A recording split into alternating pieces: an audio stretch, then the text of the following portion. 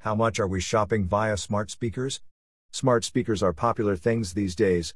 In fact, these devices are not your regular popular cool thing. These are commonly referred to as one of the fastest growing segments in the consumer technology market and the next big thing since smartphones. A lot of things make smart speakers great, namely the way they changed how we interact with technology. That leads to a major question mark looking down at businesses. How does this shift in user behavior reflect on the shopping experience they offer?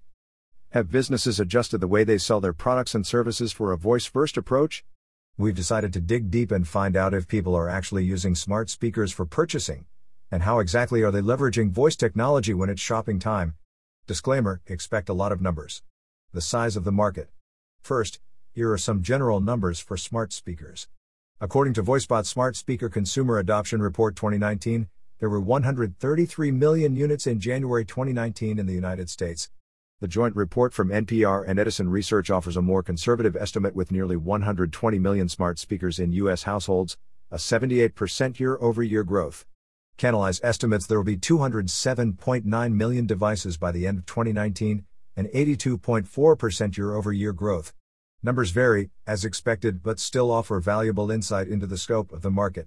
As for voice shopping, what immediately grabs attention is how little people opt to purchase via a smart speaker. Voice commerce is yet to take off. VoiceBot's report shows purchasing with a smart speaker is among the least used cases, with 26.1% of people doing so. Furthermore, 15% of the people do that monthly, while 9% do it on a daily basis. The somewhat surprising low frequency of use cases is countermanded by growth in monthly active users during 2018, which rose 10.5% from 13.6% to 15.0%. According to Dashbot.io survey that focused on how consumers really use Alexa and Google Assistant, the most common transaction, 83%, was a purchase through the underlying platform, either ordering or reordering items, as both voice assistants enable shopping through their e-commerce platforms, Amazon and Google Express. Food delivery was another popular transaction with more than half of respondents ordering food. Age-wise, the 35 to 44 group had the highest percentage of previous purchases at 56%. The two other age groups on either side, minus 50% of ages 25 to 34 and 46% of ages 45 to 54, had relatively similar results in purchases through Amazon's and Google's devices. Voice Shopping Consumer Adoption Report, once again from VoiceBot, found that voice shopping characteristics were very similar to other online practices. Everyday household items, apparel, and entertainment such as movies and music were at the top of the list, with games as the only category that was relatively on par with the familiar trends of online shopping. The research angle is booming. What's really big with smart speaker users is the role of voice assistants in the overall shopping experience.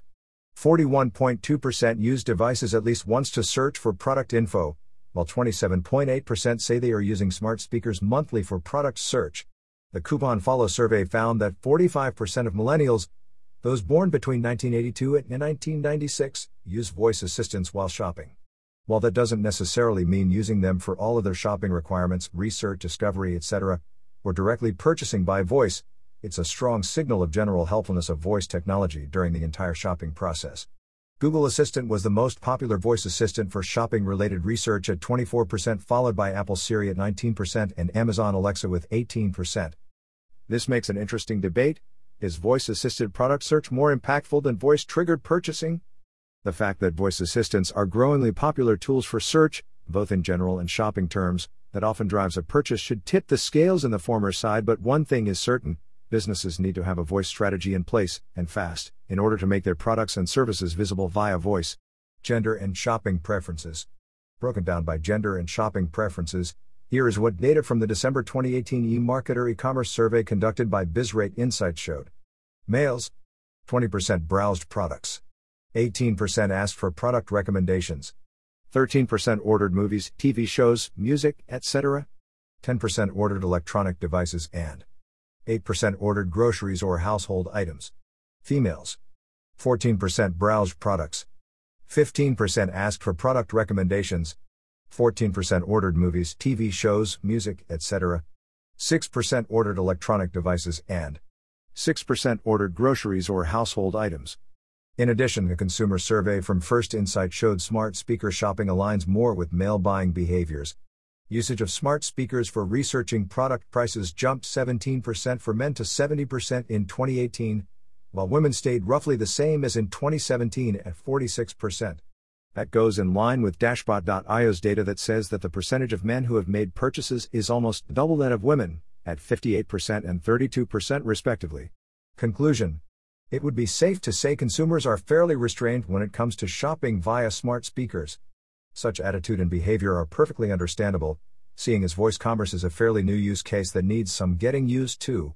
However, the constant growth is telling of the overall usefulness and helpfulness of voice-driven shopping.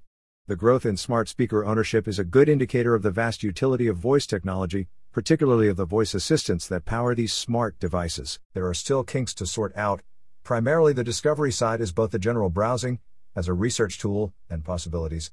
Discovering what exists on voice and how to access it, are challenges in a voice environment. Looking at it from a different angle, that's why reordering with voice works well. It can be done quicker and in a more straightforward manner. All of the data highlights that smart speakers are already a part of the shopping process. As for how much that part will grow depends on how soon companies realize there's a need for a strategic approach to voice. There's plenty of room.